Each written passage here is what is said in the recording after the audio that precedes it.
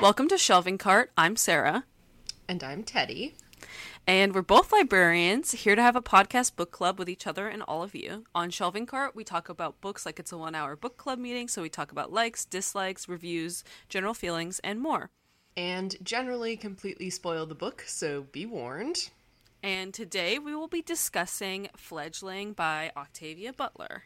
So just a heads up, this book covers topics of racism, violent racist acts, and implied pedophilia / just a lot of weird stuff about relationships and consent in general.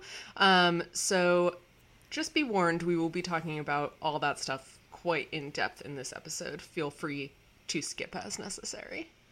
So, as a warm-up, Teddy, what was the first Octavia Butler book you ever read? That's such a good question. I think I probably read Bloodchild and Other Stories, which is a collection of short stories. And the edition that I had the good luck to pick up was an annotated edition where she just left you little notes about each story. And one of Octavia Butler's most famous short stories ever is Bloodchild, and it's about an alien that has a parasitic relationship with human beings. Like, it's about aliens in general, which is a beloved topic of hers. But the story itself has often been analyzed as a metaphor for slavery, I think because Octavia Butler is a Black author who writes a lot about racism and human relationships, whatever. And and it's a perfectly good read of the story. Like, it makes a lot of sense.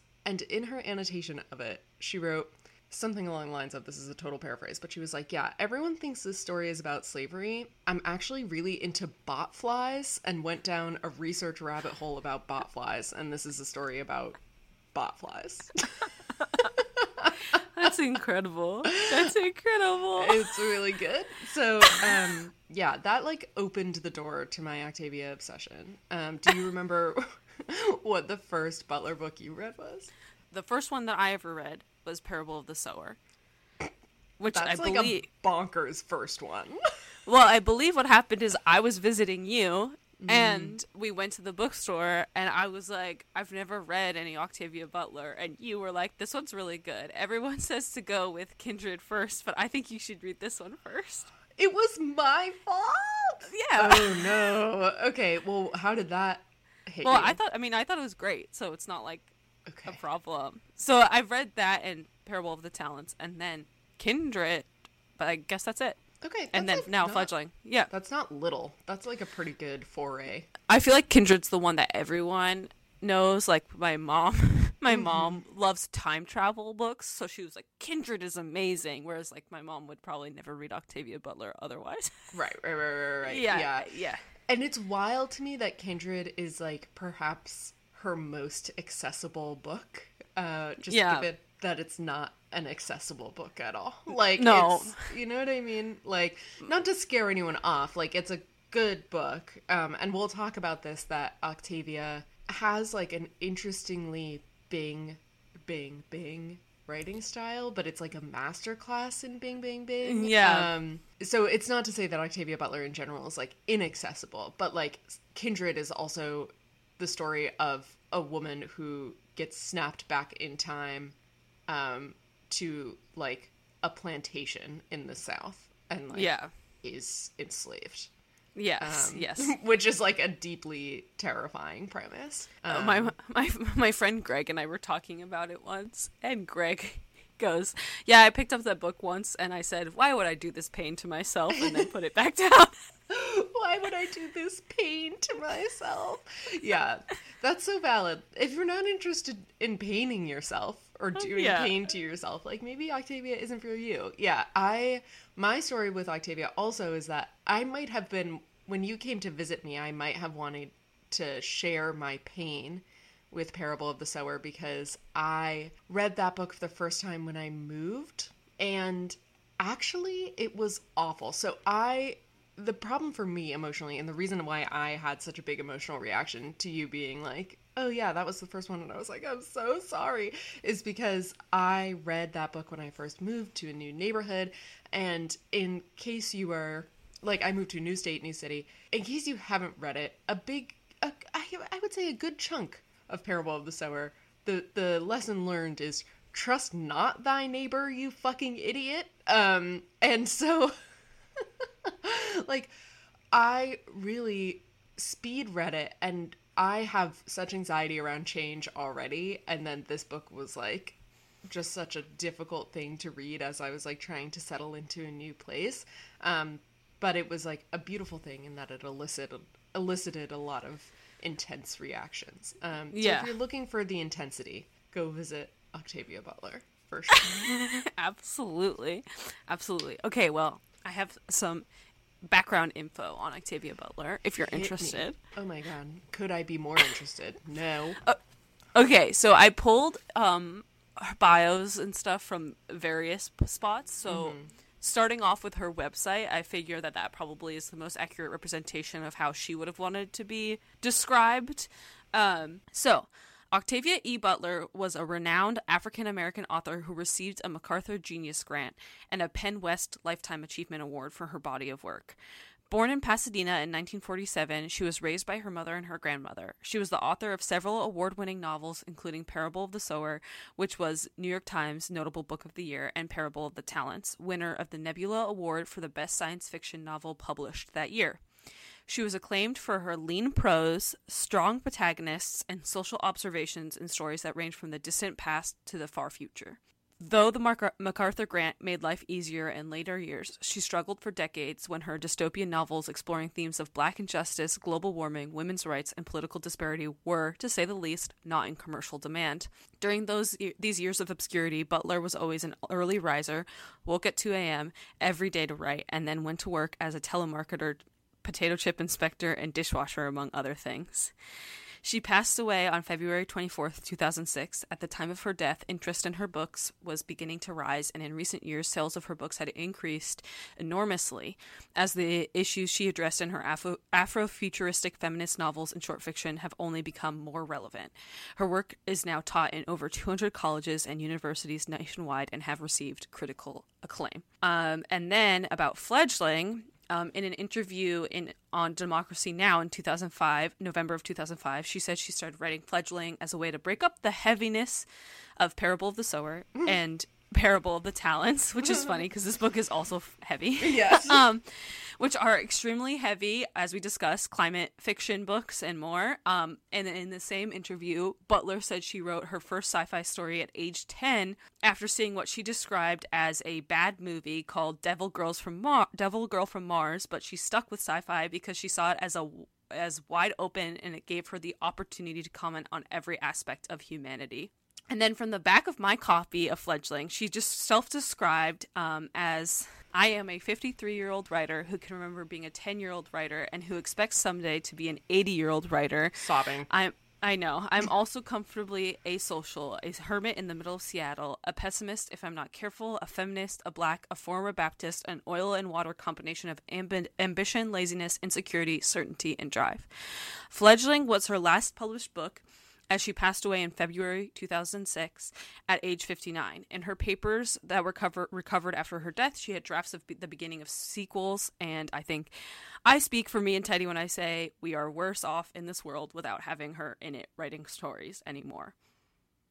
Octavia Butler, I think, like, it is now chic to be like, oh yeah, Octavia Butler, masterclass in science fiction. Like, and you went over that a little bit, where, like, now it is like, she's coming into her fame shortly before her death and then like a lot after it. But she has always been a guiding light in the genre. And yeah, I'm getting emotional talking about it. She is just like the best of the best. I just love her so much. And an honor to talk about her on this podcast. Yeah, and I think that her life is another way that we can see how like American society fails a black woman. Because she struggled with her health and her finances for for her life, and it's like, well, if most likely if this world was kinder to black women, like she would still be here. Like she was born in 1947, she would be in her 80s right now. So there's an Adrienne Marie Brown interview with Ursula K. Le Guin. who we are reading in 2 weeks for this podcast, also considered one of the most amazing science fiction writers ever and fantasy writers ever. And I was always under the impression that Octavia and Ursula were friends, but they weren't. And so this Adrienne Marie Brown interview, she goes, "Did you ever spend time with Octavia?" And Ursula K. Le Guin said, "We met only 2 or 3 times. She was an extraordinary person, both formidable and lovable. I always felt that she was larger than life, if you know what I mean." And that's it. That's like their whole little relationship. I super thought that they were like buddies, and they just weren't. But their works, I think, are in pretty good conversation with each other, which is why they get like tossed together so much. Yes, they write about similar things. I also think that they bing things in the same way. Yes. Well, okay, this is interesting because now we're getting into kind of the nitty gritty of like okay, Sarah. Yeah. For those of us who haven't been listening to the episodes one after another and have just tuned in for Octavia Butler, which I understand, can you explain what binging is? Yes. Okay, so Teddy and I, when we did our first episode on the Hunger Games, discussed how Suzanne Collins would write things in a way that we would describe as bing, bing, bing, which is basically having like your narrator or your main character, whoever, like, basically tell you what the book is about. And say, like, almost like a fourth wall break, turn to the camera and be like, "Just so you know, in this scene, I'm highlighting the violence of government upon its people," you know, like, things like that. Like, just so, by the way, I'm talking, like, about mutualism. Like, you know, like, by the way, collective action is good, you know. Pick up this vocabulary word and Google it. Right. Yeah. So, right. And so this is interesting to me because in an earlier episode, I think I said that Ursula K. Le Guin has never binged anything in her life. Oh yeah, you're right. And you did say that. Which is very interesting because I actually do think that's true. I think Ursula shies from the bing. She doesn't want to bing you. A good example of this is probably The Dispossessed, which is have you read The Dispossessed, Sarah? No, okay. I haven't. That's one of my I know. It's on my list. My hold actually just was ready at the library. Oh my god, fab. Yeah, so The Dispossessed is about the relationship between like state and people. That is like the loosest possible discussion of it. It's like a deep delve into like communism, fascism, like blah blah blah, all this stuff. And there is just simply not a single bing in that entire book. There's also not a bing in The Left Hand of Darkness. If The Left Hand of Darkness ever binged once, I would throw up. Like, there's just no binging whatsoever. And what's interesting I will say... Yeah, okay. Sorry, no. I was just gonna say that the word for world is forest. There's some bings in there. Okay. I'm not gonna lie. All right. Fine. But I mean, the title is The Word for World is Forest.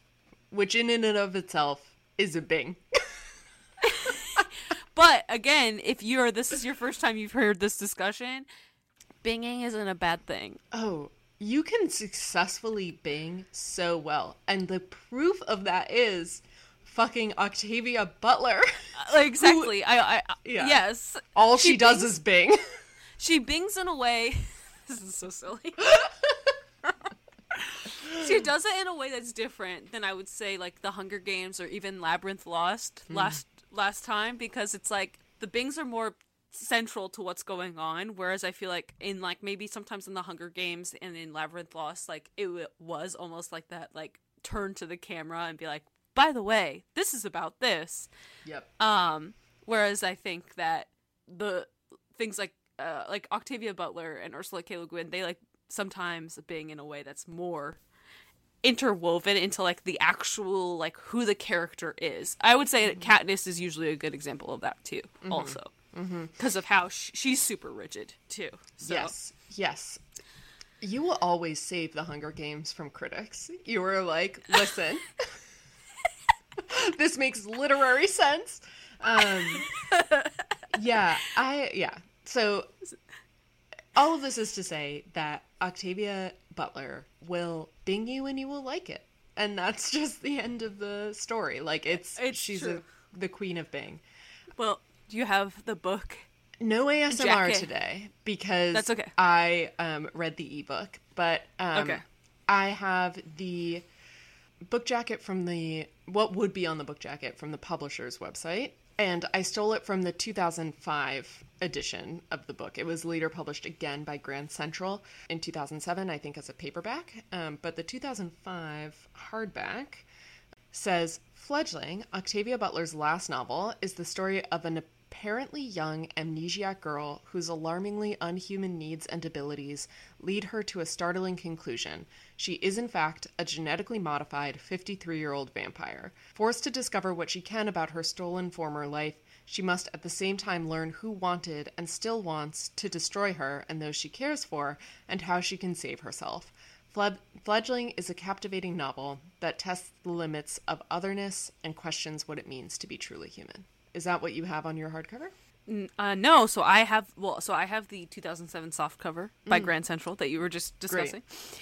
So I have Shori is a mystery, found alone in the woods. She appears to be a little black girl with traumatic amnesia and near-fatal wounds. But Shori is a 53-year-old vampire with a ravenous hunger for blood, the lost child of an ancient species of near-mortals who live in dark symbiosis with humanity.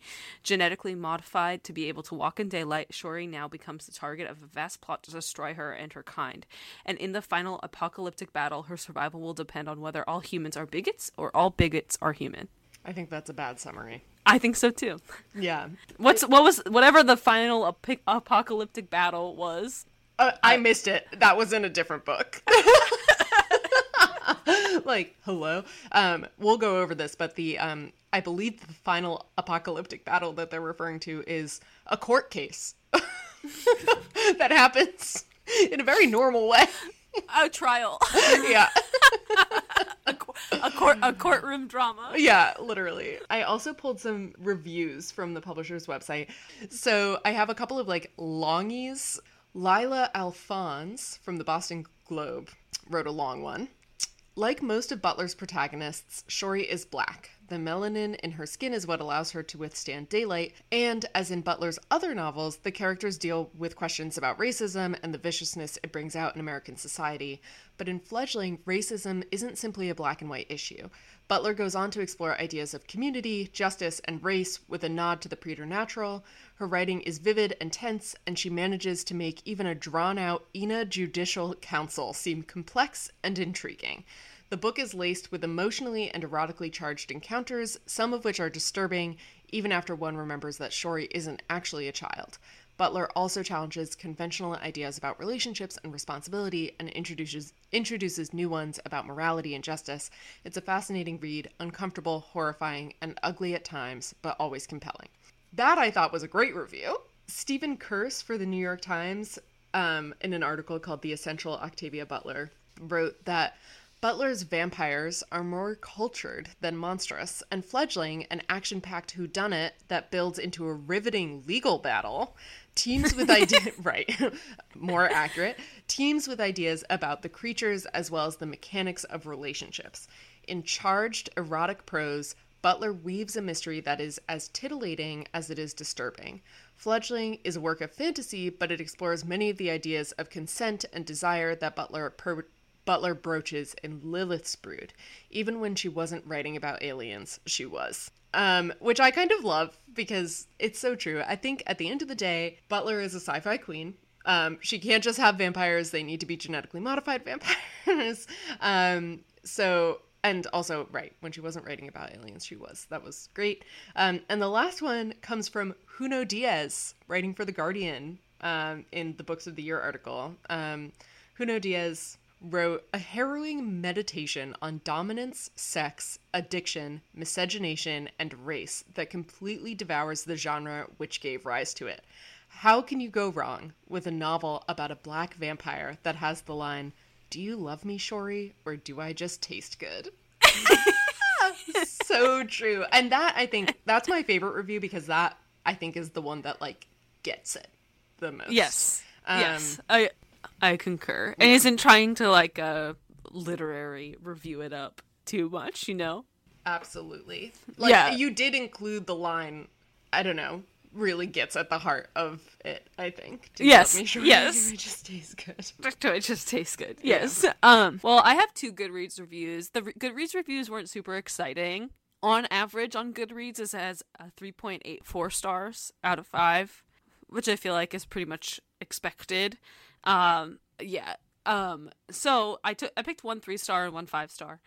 So in Zana in 2018 gave it 5 stars and said, in this book, the themes around power, love, intimacy, family, and interdependence that were so captivatingly worked in the exogenous stories are explored again, this time drawing ingeniously on vampire mythology and critiquing USian racism, which is accurate. Yep. And then in 2017, Latasha gave it 3 stars and said, well, it was okay. Nothing new, really. Oh my god. Incorrect. Nothing new, really. My god.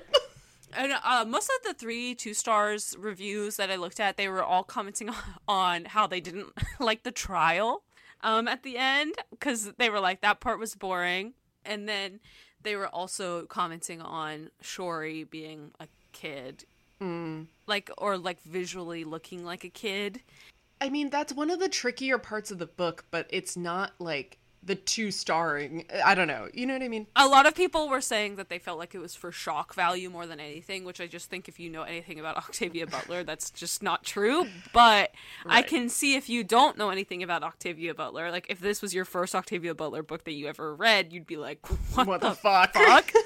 Yeah. I understand why you might think, if this was your first Octavia Butler book, that Shori being in a child body is for shock value.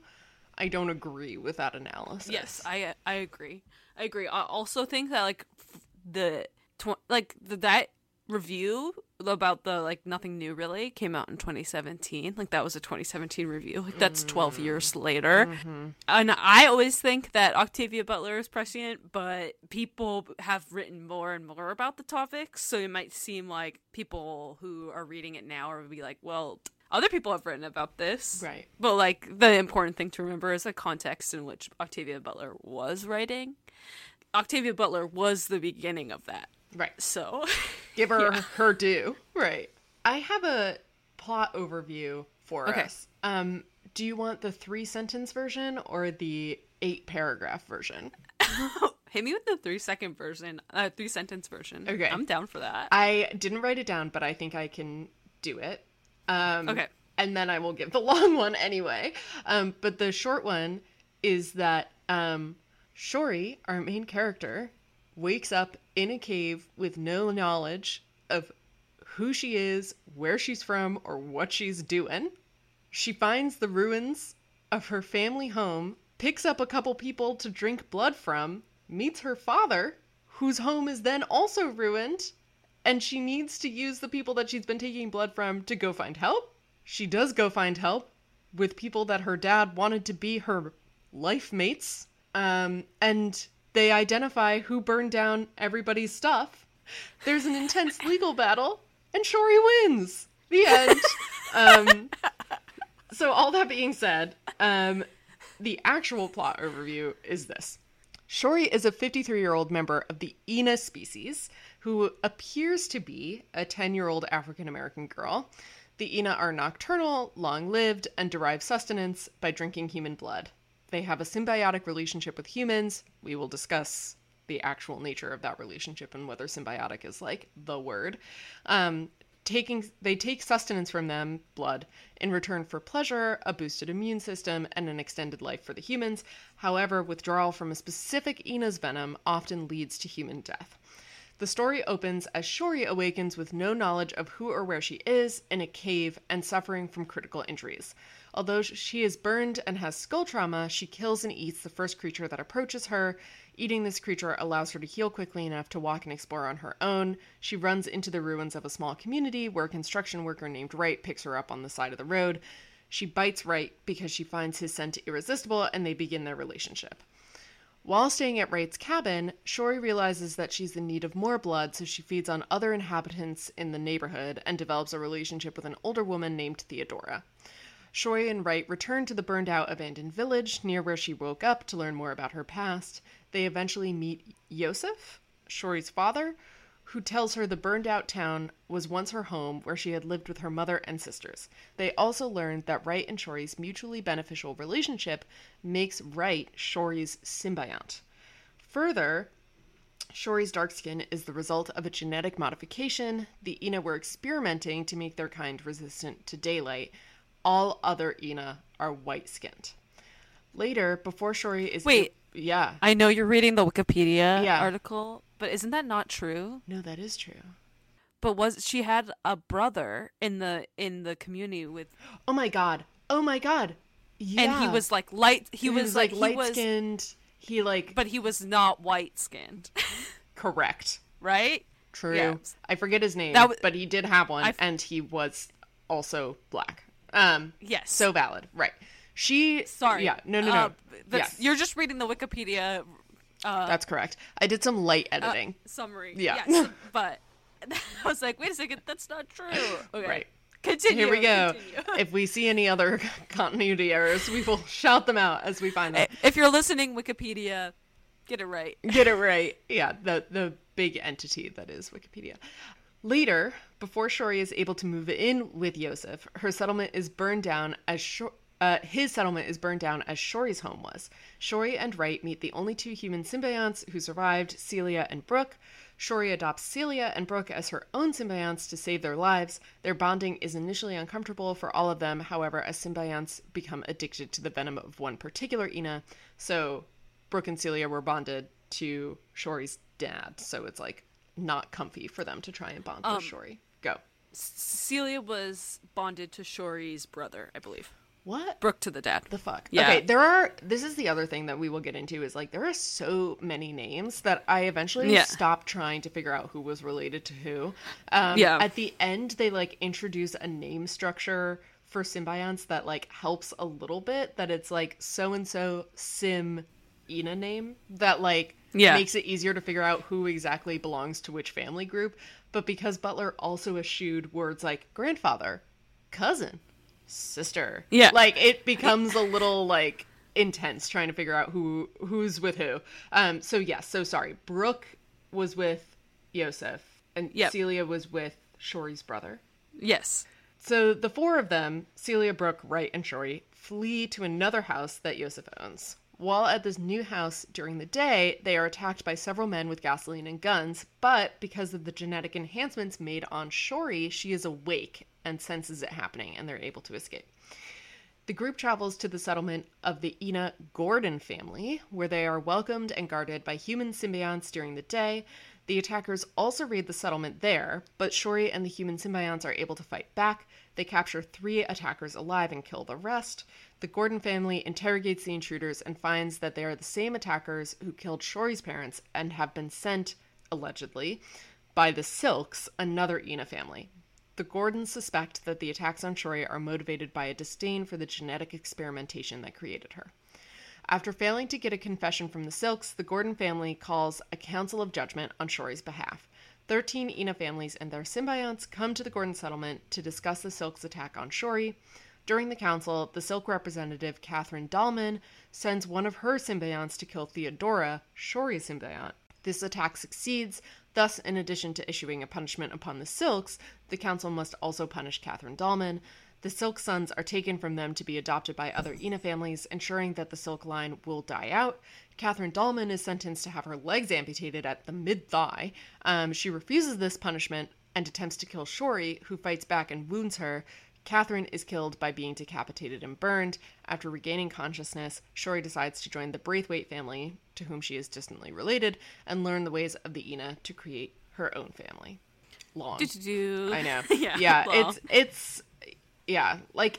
that was a very sanitized version. Oh my god, of the relationships too. Right. Just like to be clear, when you are an Ina with a symbiont, you are having sex with them too. You're biting them for blood, which is not the sex part. However, it does feel good, right, for the human. So that's a little erotic. I'm pretty sure it feels good in an erotic way.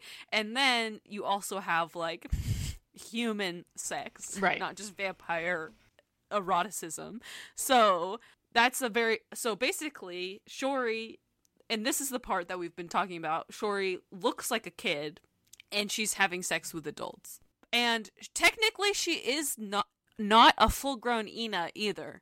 But her dad is like, no, it's okay for her to have sex right now. She's mature enough for that. But she's not mature enough to have the Ina equivalent of sex, which is mating, which is when you exchange venom with another Ina, and then you become, like, bonded for life. And also you don't mate with just one, you mate with one and all their siblings of the same sex. So it's a whole thing. And that's how you have Ina babies. Yeah, so it's like this weird blurry line with Shori, for sure. And also, like, then we get into, like, when we're talking about the relationship that Ina have with their symbionts, like, Wright is ostensibly not a pedophile, but because she bites him and he becomes, like, attached to her and becomes her symbiont, he becomes sexually attracted to her, is my understanding of it. Even though, as a human, he is reading her as, like, a 10-year-old girl. Yeah, so when he picks her up on the street, he's like, I need to take you to the hospital. Like, This isn't okay. He's, like, very much good citizen. And then she's like, I knows that she can't go to the hospital. And she bites him because he's trying to, like, lock her in the car so that he can take her to the hospital. And then once she bites him, he's like, whoa, that felt good. And then that's when the relationship turns. Mm-hmm.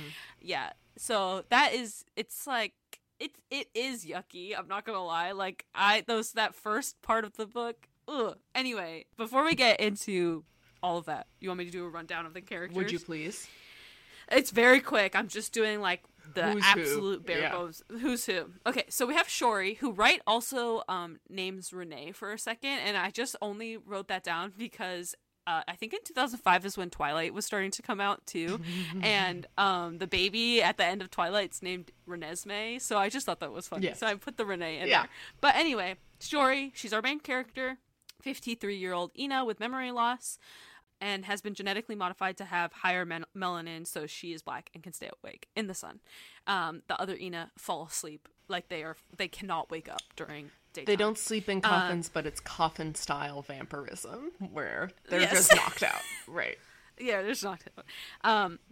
Yosef is Shori's father, and he dies in an attack that burns down his village, or his settlement. Wright is Shori's first symbiont. He picks her up on the side of the road to give her shelter, and Shori bites him, and then he becomes horny for her / likes her, and attached to her. So then we have Theodora, Shori's second symbiont, who was killed by Catherine Dahlman at the hands of her symbiont.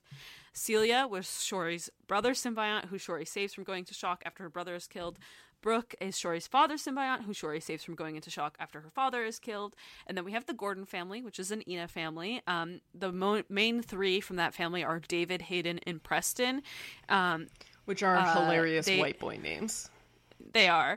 Ina, they live in Northern California, and David and Preston want to be our brothers, and they want to be mated to Shori when she's older, I think.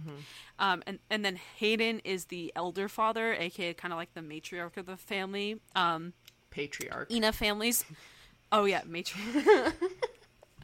It's a matriarchal society, but Hayden is the patriarch. The patriarch, because so the male and female Inas are separated from each other. And they live in their own gender-based communities, I guess. And the female Inas have stronger venom than the male Inas. The female Inas also do not have boobs. Yep. Fun fact. Fun fact that we learn quite a lot of times. Yes, exactly. Okay, and then we have Joel and Martin Harrison. Martin is a Gordon symbiont. Who he is a symbiont to, I don't know, but he was a school teacher, and Joel is his son who really wants to be Shori's symbiont. He went to business school. Yeah, and they're on their way to establishing that relationship. Mm-hmm. Okay, then we have the Silks, which is an Ina family. The two main Silks are Milo and Russell, and they are the racist Ina who think that Shori is an abomination because she is black. Milo is like 500 plus years old, and both of them are just generally horrible, racist, murderers, etc. Mm-hmm. Then we have the Braithwaites, Joan and Margaret. They are Shory's distant relatives, and she's going to go live with them at the end, and Joan takes over as her advocate in the trial. And then Catherine Dahlman was the advocate for the Silks, and she killed Theodora in order to prove that Shory wasn't an Ina, because she was proving that Shory wouldn't have a normal Ina reaction to a symbiote being killed. And she is also generally horrible. And those are pretty much our main players, if you will. Yeah. So I will say that RE plot and characters, Shory, Wright, Theodora, Yosef, Celia, and Brooke make up the first 2/3, 3/5 of the novel. And then everyone else, the Gordon family, Joel and Martin, the Silks, the Braithwaites, Catherine Dahlman, they all get kind of like squeezed in at the end for what becomes this like intense legal battle. And we learn a lot about the Ina justice system. So just to clarify, because I think the Wikipedia did like a bad job of this, like there are two kinds of justice system. One is a council of judgment, when something bad has already been done and you are determining whether the person accused is the guilty party of doing the bad thing, and then determining a punishment. There's also a council of the goddess, which has not been invoked for about 2,000 years, but essentially it's like a more friendly version where you can be like, I think the thing that this family is doing is not good. And then the council makes a ruling on whether or not that family can continue to do that thing. So a big like plot twist is that the Silks are guilty of murdering Shory's family. And then Shory is like, did you ever call a council of the goddess to be like, hey, I think genetic modification of Ina is wrong? And they were like, no. And then the other thing is that like the way it works for punishment is that it's all about like family lines. Like it's very difficult to come to a death sentence with councils of judgment. The most typical, like, you did a really bad thing, this is what's going to happen judgment is that your family gets like split up and scattered, and then the name dies out because all the children take on the names of other families that they get adopted to. My first question was like, why do you think that Butler chose to have Shory as a child, or in like a childlike body? That's such a solid question. I think it definitely goes beyond shock value, right? We've been talking about that. I think age gaps and consent are an interesting thing that Octavia Butler is like kind of obsessed with. You'll recall, Sarah, that in Parable of the Sower, there's also a very significant age gap that becomes part of the plot. In that case, it does happen between like an ostensibly adult woman, I think she's like 19, and a much older man. Yeah. But I think my understanding is that Butler is drawing parallels to, not saying they're one-to-one, but drawing interesting parallels between, it's like examining consent dynamics. She does it in a way that like also speaks to racism. Yeah. And I think you also see this in Kindred. That there's like this interesting thing that she does where she's like, well, when we're talking about racism, we're talking about slavery, which means we're also talking about consent. Like there's like this line, like a tenuous line that she's sort of like, she's not equating, but she is saying, do you see where the similarities happen?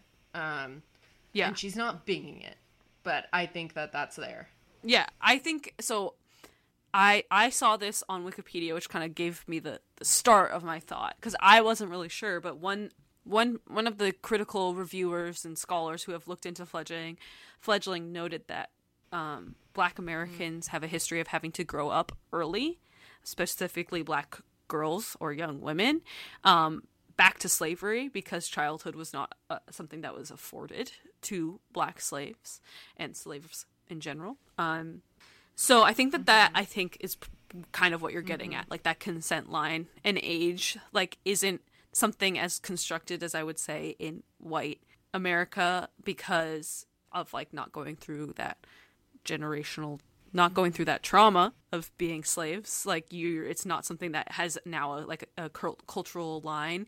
I also think, kind of on a more general, to go with that thought, is that I also think that she might have been commenting on the fact that adults undercut the traumas that children go through and treat them and like don't take their intellect, strengths, and honesty seriously.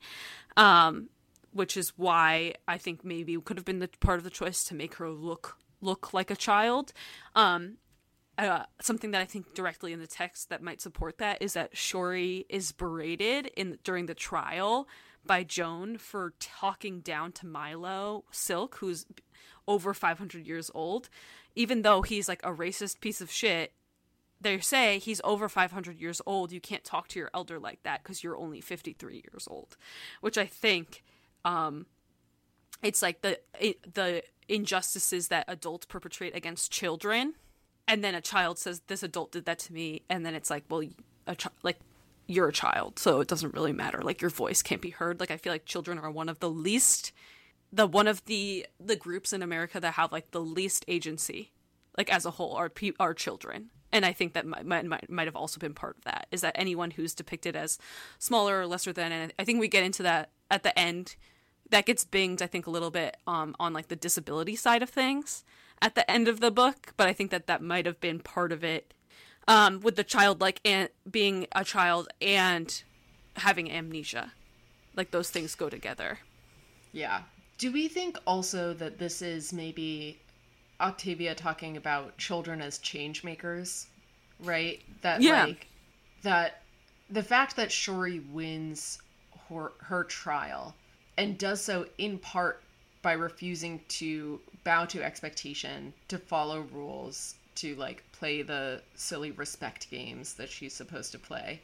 Like, part of it feels like also putting Shori in like a child's body is a reinforcement of the idea that like children will bring the change. Like, not to put too fine a point on it, but like, children are the future. You know what I mean? Like, no, I get it.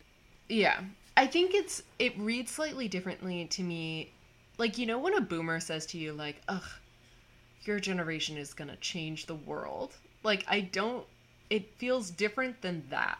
That, like, there's a certain sense of, like, in Fledgling, I think there's a certain sense of, like, it has been fucked, but you have the ability to unfuck it.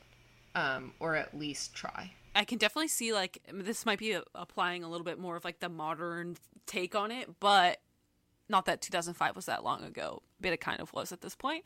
I feel like people always talk about now kids, like, not having the biases until, like, their parents give them biases, and Shori doesn't necessarily have those biases because not only is she childlike, but she also has amnesia. So she has this, like, blank slate, so to speak, of like not understanding Ina traditions and not understanding like the Ina context, so she can only navigate things based off like her internal sense of right and wrong.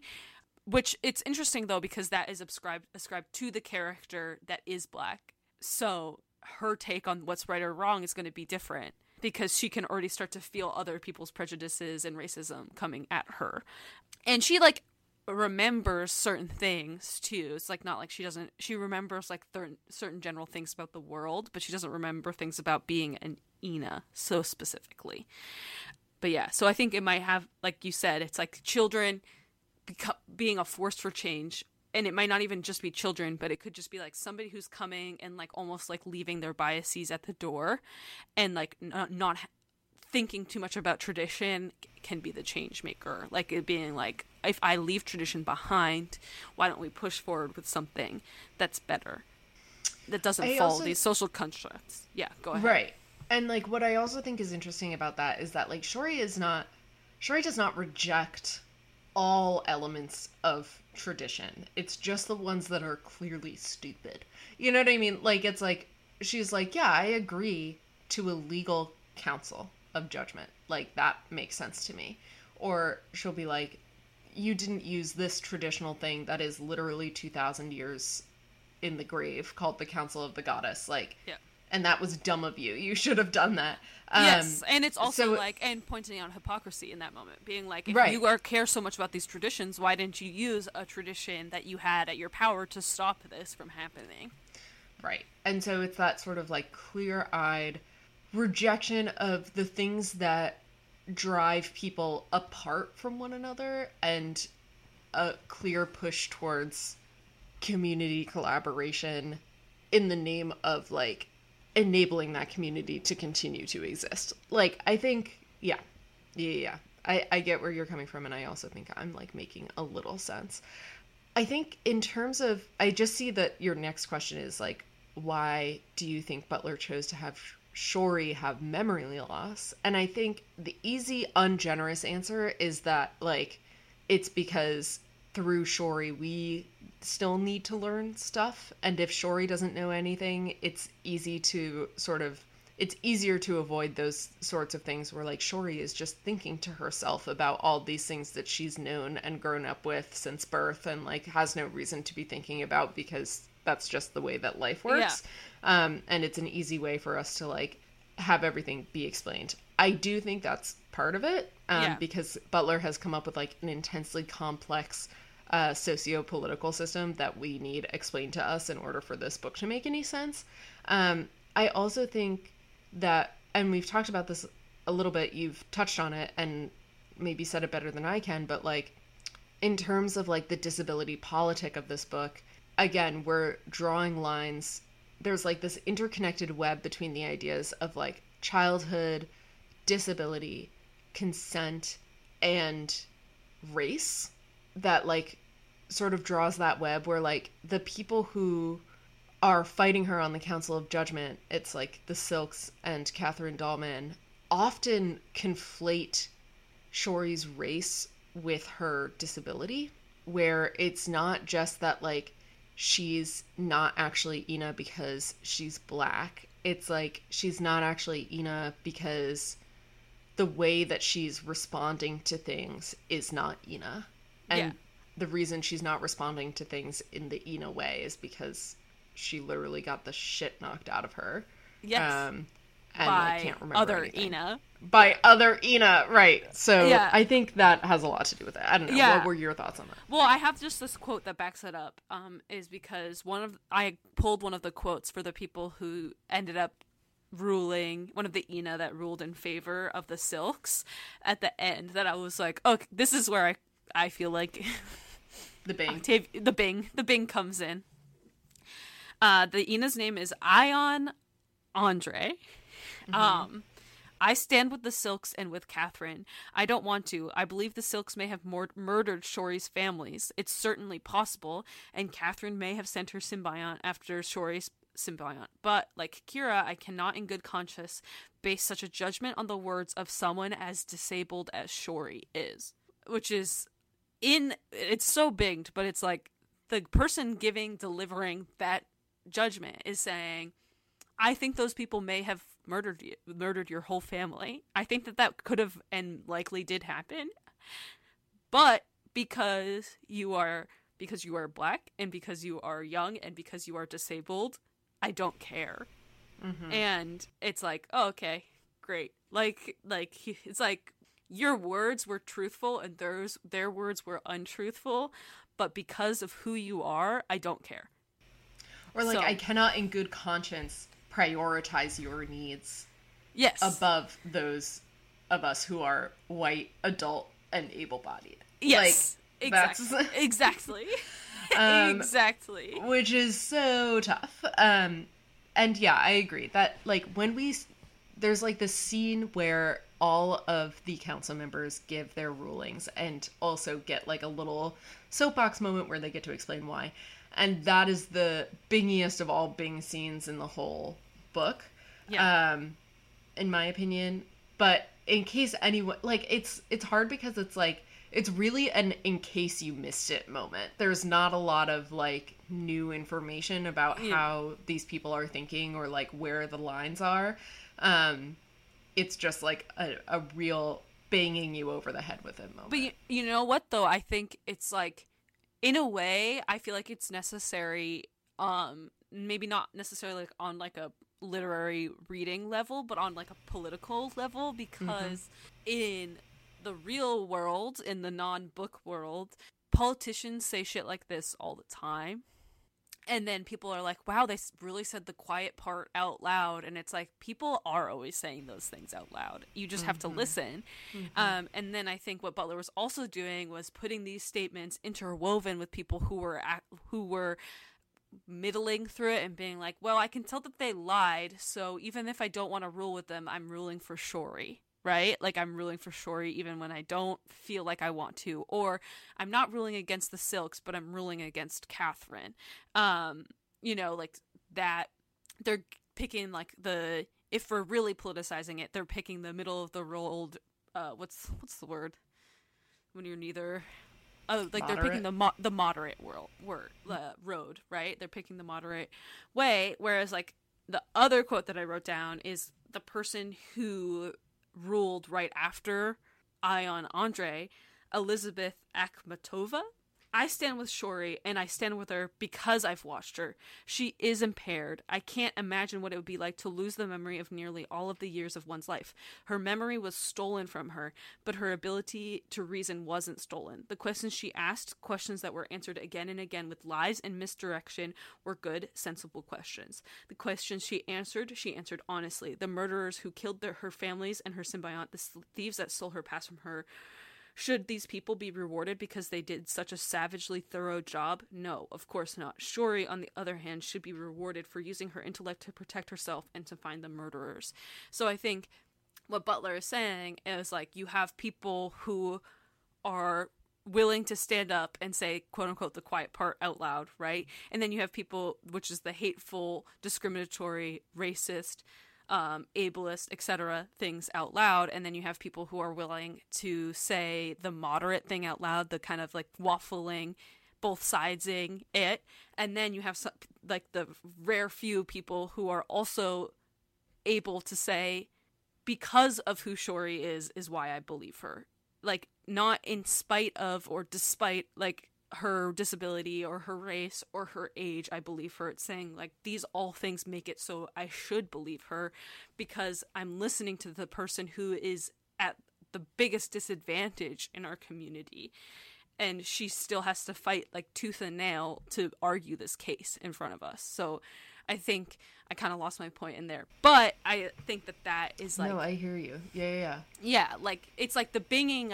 it to bring it all around is like to say, not in a literary quality kind of way, but in a like political way, to bring us home to say like, look at the differences between these two and whose side do you really want to be on outside of this book, but in the world, right. Whose side do you really want to be on?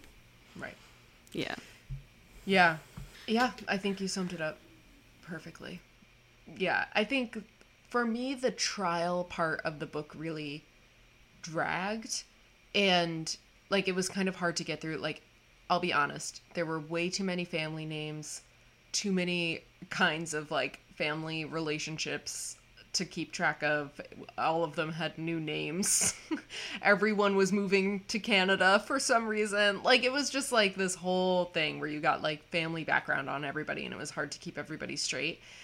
But the actual giving of the verdict, and in part the trial itself, it didn't wrap a bow on the book, right? Like, it wasn't like, and now I have made the perfect statement and everything makes sense, but is instead like a critical examination of the relationship between all the things that we've been talking about, and their relationship in turn to like white power structures, and like white supremacy in a way that like is incredibly smart and like important and good to read.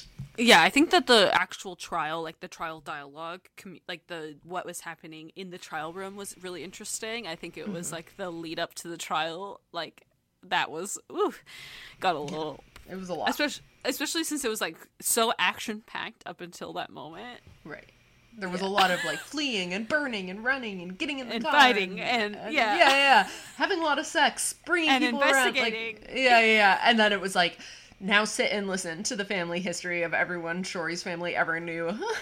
I know. She, like, Butler really waited until that part to be like, and now I will info dump the world building right here. Right. But what do you think of the symbiotic relationship / dependence relationship between humans and Ina? I have a quote. I have a quote to start us off if you want it. Yeah. You can just go ahead. No, hit me. This is also from Wikipedia, from Florian Bast, who is an author who has analyzed Octavia's works.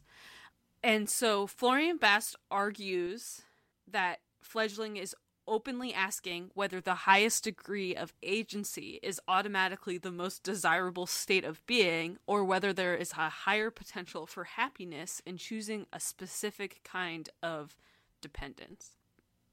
Which I just thought was interesting. But I don't know. What do you think?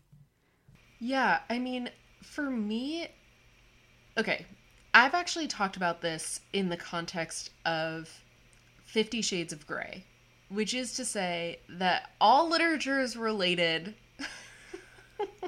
If I can make a Butler to 50 Shades of Grey intertextual analysis, nothing is real. But I do think that, like, there is a certain fantasy. It comes with the vampire fantasy a lot, but it doesn't need to. That essentially is, like, someone wealthy and powerful who can take care of you, like, swoops into your life and then does that. And that is the romance, right? Like, in 50 Shades of Grey, she, like, doesn't want the kind of sexual relationship that Christian Grey wants. I think they, like, don't get along that well, but, like, the sex is, like, good or whatever, but the real fantasy of it is that he will always be able to protect and provide for her. I think that's also true of Twilight. Yeah. And I think that, like, this is a really interesting sort of, like, analysis of that kind of relationship, where I think that, like, rather than taking it at face value, Fledgling really goes into, like, the problems and, like, potential, like, interesting or yucky things about that kind of swoop you up and protect your relationship, right? Like, all the Ina that we meet are wealthy enough to have fucking compounds. Like, they have communes of they're landlords. Like, almost all of them are landlords. They're all landlords. And, like, property flippers. Right, exactly. And, like, I think some of them are, like, cattle people. Yeah. Right? There's, like, one group that's, like, really, like, fucking off in the middle of nowhere, Iowa. But, like, they're, you know, they're all incredibly wealthy. They're all white. They're all able to take care of their symbionts in a way that, like, is really alluring, in the sense that we are trying to escape, at least I'll speak for myself, like, in the sense that I'm trying to escape capitalism. Like, how many times have I said to you, Sarah, specifically, I want to fuck off and have a goat farm in the middle of nowhere, Vermont? How many times have I said that to you? Like, a lot. Like count. So many times. And, like, this is Butler being like, okay, what if there was a group of people that, like, could give you that, and could also give you, like, an extended life to do whatever you want. It will be a healthy life. You just need to give a little blood and it will be pleasurable. But then also sort of picking that apart, where, like, at one point Shori learns that, like, if she told one of her symbionts or somebody that she had, like, influenced with her venom to kill themselves, they would do it. Yeah. And so then there also is, like, this, like, intrinsically involved, like, element of, like, of power that just, like, as much as we like to talk about, like, I think this is where I, like, sort of, like, deviate from, like, the symbiotic relationship analysis, where it's like, is it a symbiotic relationship if, like, one person is literally mind controlling the other person? There's a control dynamic. There is a huge control dynamic. And so, like, and that's also, like, when we talk about Wright, like, Wright struggles a lot with the idea that, like, Shori can control him. you can tell that he's having a lot of feelings about the fact that, like, Shori did not give him his out until they were well and truly bonded, and he was already her symbiont. Yeah. And it's interesting in that, like, that was sort of a traditional misstep on Shori's part. Shori later learns that she's supposed to, like, bite someone, reveal who she is and what she's doing, invite them to join her. At this point, they're already a little high on her venom, but, like, it's not like they can't say no. And then give them the opportunity to walk away or whatever. Instead, what she does with Wright is that she, like, basically waits until he's her first symbiont. They're, like, well and truly bonded. And then she's like, you could leave me here to die, or you can be in it to win it. Yeah. Which is, like, very tricky. And it's, like, hard because she doesn't know any better, but also, like, now Wright's just stuck with it. And he has a lot of feelings about, like, the sort of polyamorous vibe that's going on in Ina culture. He, like, really doesn't like sharing. He's, like, okay with it as long as it's the women, because he can kind of understand that that's, like, not something he can give. But when Shori involves Joel, the business major and son of one of the Gordon's symbionts, who's also black, right, huge deal. Also, Right gets very squicky. But because he's, like, under her fucking vampire spell, he can't leave. He can't want to leave. And because Shori said things like, you will be nice to each other, to both of them, it's, like, slowly making their relationship better because she has, like, holds that power. Yes. Over both of them. Yeah. Yeah. I don't know. What do you make of it? Like, what's your thought? I don't know. I think, like, up to everything except for the, like, mind control, I'm cool with. You know, like, there's pleasure in the relationship, but then they can, like, make people do whatever they want. Like, we get the doctor who interrogates Shori, the human doctor symbiont of one of the Silks that interrogates Shori, who, like, clearly is more interested in how her brain healed so fast and is interested in, like, Ina biology, but because he is the symbiont of the Silks, he has to ask her a bunch of racist stuff that Shori can kind of discern he doesn't actually want to ask her, and he, like, looks in pain asking these questions that go against his nature. Or, like, one of the guys who attacks the Gordon compound, he, like, clearly doesn't actually want to do this, and he himself, it wasn't, like, harboring racist feelings towards her. He just was under the control of another vampire. Or, like, even the relationship with the Silks in general, Shori makes it very explicit that she thinks that the Silks don't like humans, and they really don't like their symbiotic relationship with humans, and that they have genuine disdain for humans as well. And that, so there's that added element to it too, is not all of the Ina want that. I will say, I do feel like I like the part of it that kind of emphasizes the relationship that you may have with a person, where it's like, you may be good at one thing and somebody else may be good at something else, and then, like, together you get that benefit. Or, like, you might not have all of the resources for something, but somebody else might have them, and they should share them with you because of, like, dependent on your other human being is, like, not a bad thing.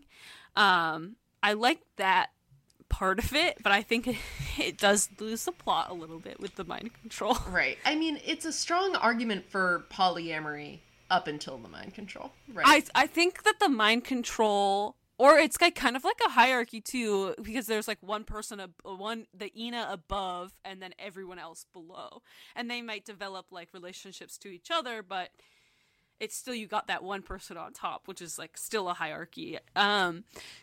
I think that's probably something that Butler would have explored more in, like, a future book in the fledgling world, so to speak. Like, I think that she probably would have explored this more, because I would say it's probably the part of the book that feels like maybe the least fleshed out. The sequel to Fledgling, the partial manuscript, was workingly titled Asylum. And It's in there. So if anyone needs to make a trip to Huntington Library in Pasadena, California, and would like, I have the finding aid. Email me. I will tell you which box it's in. Like, we just need to know, because I think. Well, I think you have to. I think you have to research with them. Like, you have to be doing research to get access to it, because there's public. There's like the public part of the Huntington Library, which has like exhibits. It's huge. It's like these beautiful grounds. It's like gardens, museums, etc., etc. There are some of her papers on display there, but I think to actually access all of her papers, you would have to make like a research request. Okay, here it is. Conditions governing access. Open for use by qualified researchers and by appointment. I don't know what a qualified researcher is, but there is no, like, sometimes the permissions are like, you need permission from the estate or whatever. So I'm like almost 100% sure if you were just like, I'm a graduate student,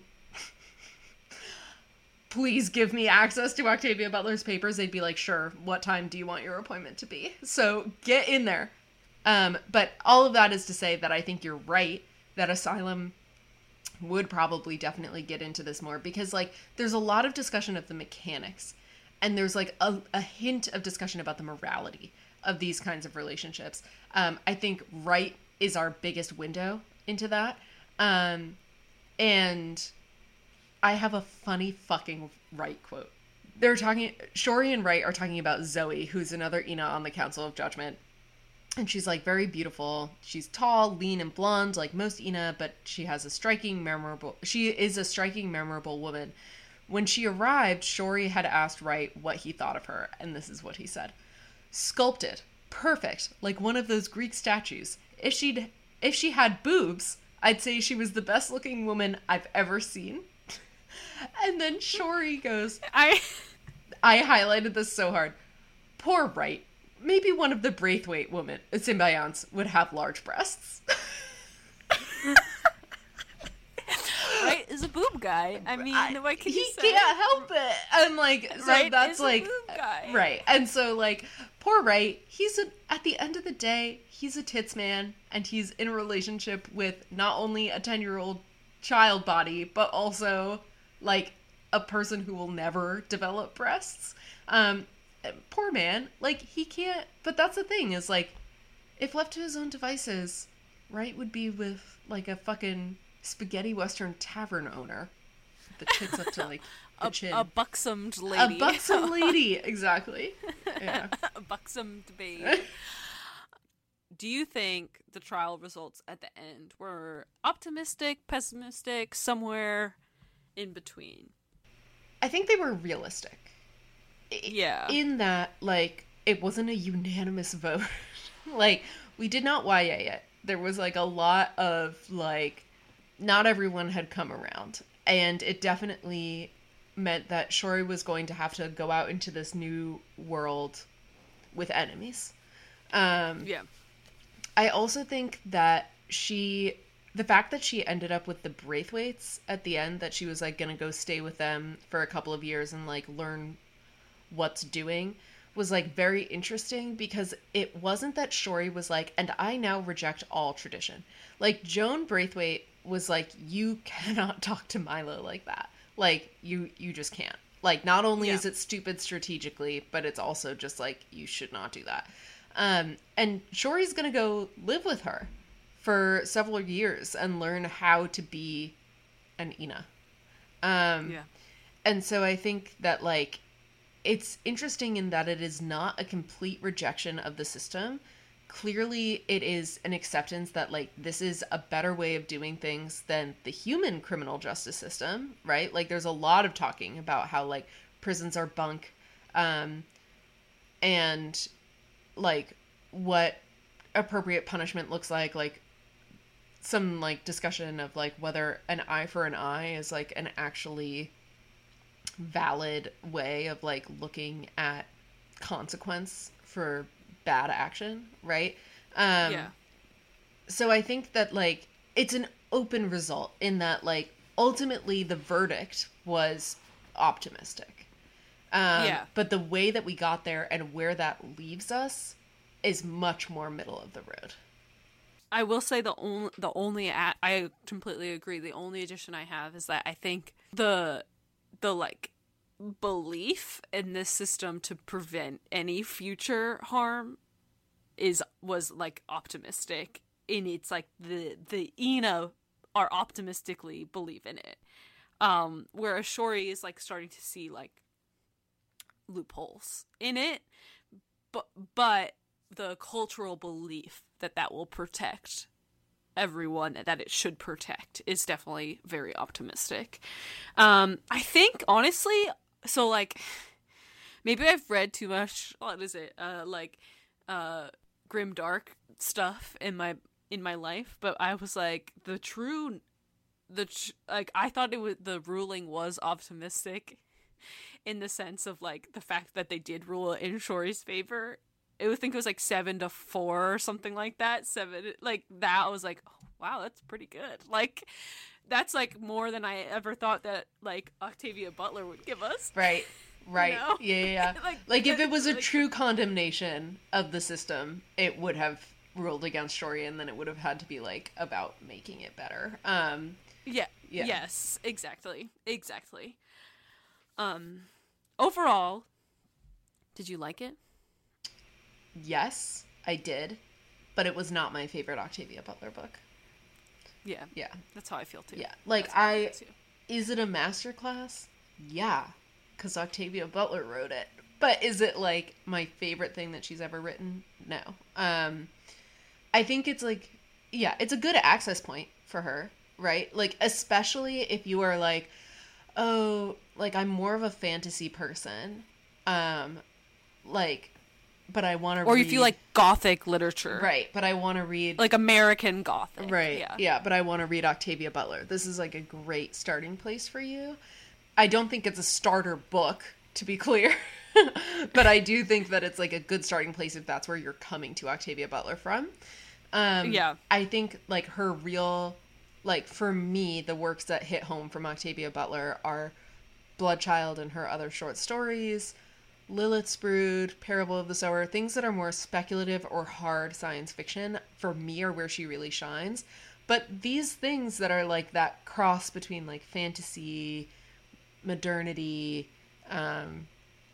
Fledgling and Kindred, I think are like sister works in that way. Yeah. They definitely have their own value. They're just like not my favorite kind of Octavia Butler. You know what I mean? Yeah. Absolutely. I liked it too. I think... like you said, so I've been watching all of Martin Scorsese's movies. Jesus Christ. This year. So it's interesting when you become like so familiar with like somebody's works, is that, you know, like your context and your like liking of something is like dependent also on what you know that creator can do.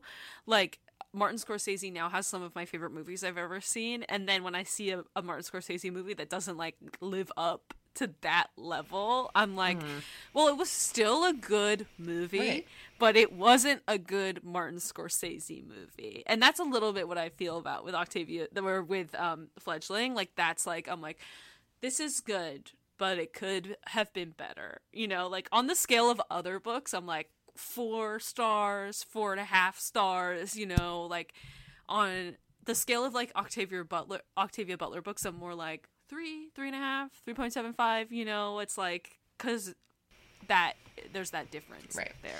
But I think that really does, do you, like for me, I'm putting that down to taste. Do you think that that's accurate in terms of like your taste for Octavia books, like what you like in her books? It is a little bit more, like you said, taste, because it's like, well, this is, I think, still has all of the Octavia Butler ethos in it. It's just like not my absolute favorite one of hers. And I think that it's just like the plotting isn't her normal like pacing either. All right. Well, what are you reading now, Sarah? So right now I am just started Babel.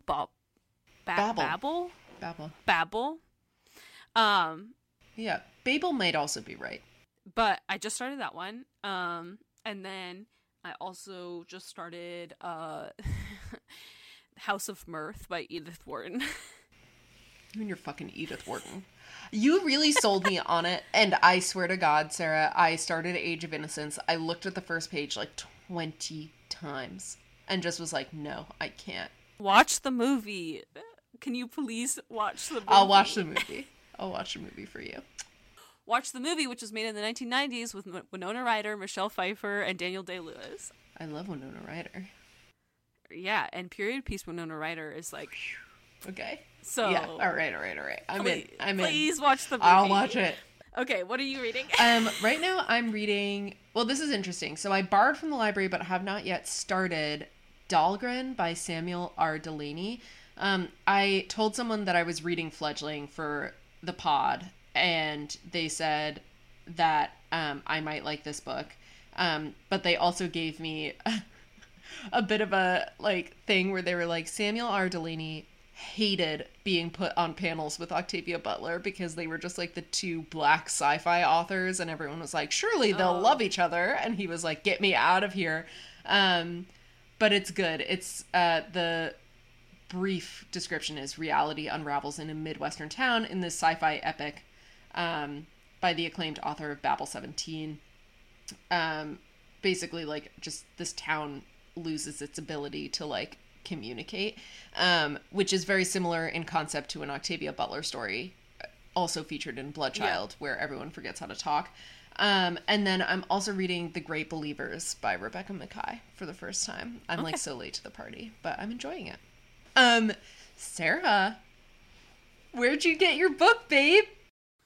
Listen, I got my book at the Huntington Library in Pasadena, California's gift shop after viewing Octavia Butler's papers on display. So I don't know where that fits in the point system, but I did buy it. You bought it. You bought it, but you didn't buy it from Amazon or Walmart. So what is... Okay, we'll call that an indie book. I got half a indie point. bookstore. Yeah, we'll call that, So we'll call that 7 for Sarah. And I got mine from the library, which brings me up to 6.5. For those of you who are new to our point system, we're judging each other on where we got our books. If you get it from the library, you get 1 point. If you get it from Target, Walmart, or Barnes & Noble, you get minus half a point. If you get it from an indie bookstore, you get half a point. And if you get it from Amazon, it's minus 2 points, and we all hate you. This is our final segment, where we like to do Reader's Advisory. I already see that we have thought of very similar things for the Reader's Advisory. Reader's Advisory is a practice that librarians engage in where someone will say, I really liked this book, what should I read next? Sarah, if someone said, I really liked Fledgling, what should I read next? What would you tell them? Okay, this was hard. Yeah. I'm going to be honest. I feel like I chose an easy... Yep. an easy answer. I think that Octavia Butler left a hole in the literary world when she passed away. And I think that N.K. Jemisin has kind of picked that up in a lot of ways, has filled in a lot of those spots. Not just because they're both Black women, but the fact that they are both Black women lends their voices specifically to a genre of book, especially in the sci-fi fantasy world. And N.K. Jemisin, I think, comments on the same issues as Octavia Butler in a similar, beautiful way. But I think N.K. Jemisin is a little less Bing, I'm going to be honest with you.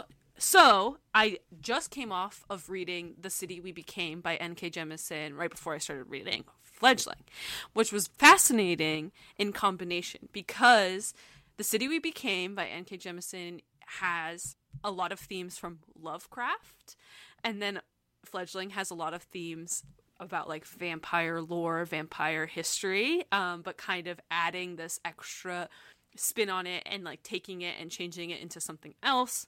So that has specifically to do with race and identity. And so The City We Became has themes of collectivism and racism and rejecting community norms that I think are very present also in Fledgling. It's much more speculative, much fewer vampires in it. aka no vampires. But it has a similar pacing where it's like, I felt like Fledgling was like a little slow. The City We Became was also slow, but the end of it, I felt like it was worth it. Yes. So that was my first one. Teddy, what do you got? I hate when I log into the doc and Sarah has had the same idea as me. It's very annoying. My answer, I frequently call N.K. Jemisin our generation's Octavia Butler. Again, not just because they're both like Afrofuturist Black women authors, but because N.K. Jemisin is a similarly guiding light for the genre and does this really beautiful blend of science fiction and fantasy that I think everyone should really get into. And I would say try the Broken Earth trilogy from N.K. Jemisin. It is not grounded in the real world in the way that Fledgling is.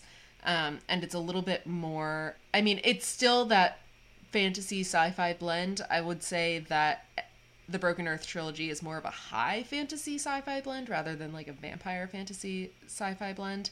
But it is still about the other, like all caps, and their relationship to humanity and their relationships to one another. It is just as smart.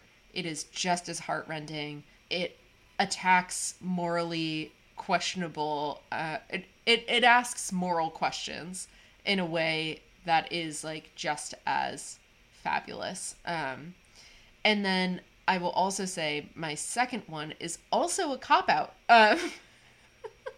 Because I'm just going to tell you to read more Octavia Butler. I really think that if you liked Fledgling, you should give her short stories a try. They're collected under the name Bloodchild. If you can get the annotated version, Bloodchild and Other Stories is a really, really fabulous way to get to know Octavia Butler as an author. And it's bite-sized, so you can like let it hit you full force, put it down, and then come back. I love Broken Earth trilogy. Ugh, so good.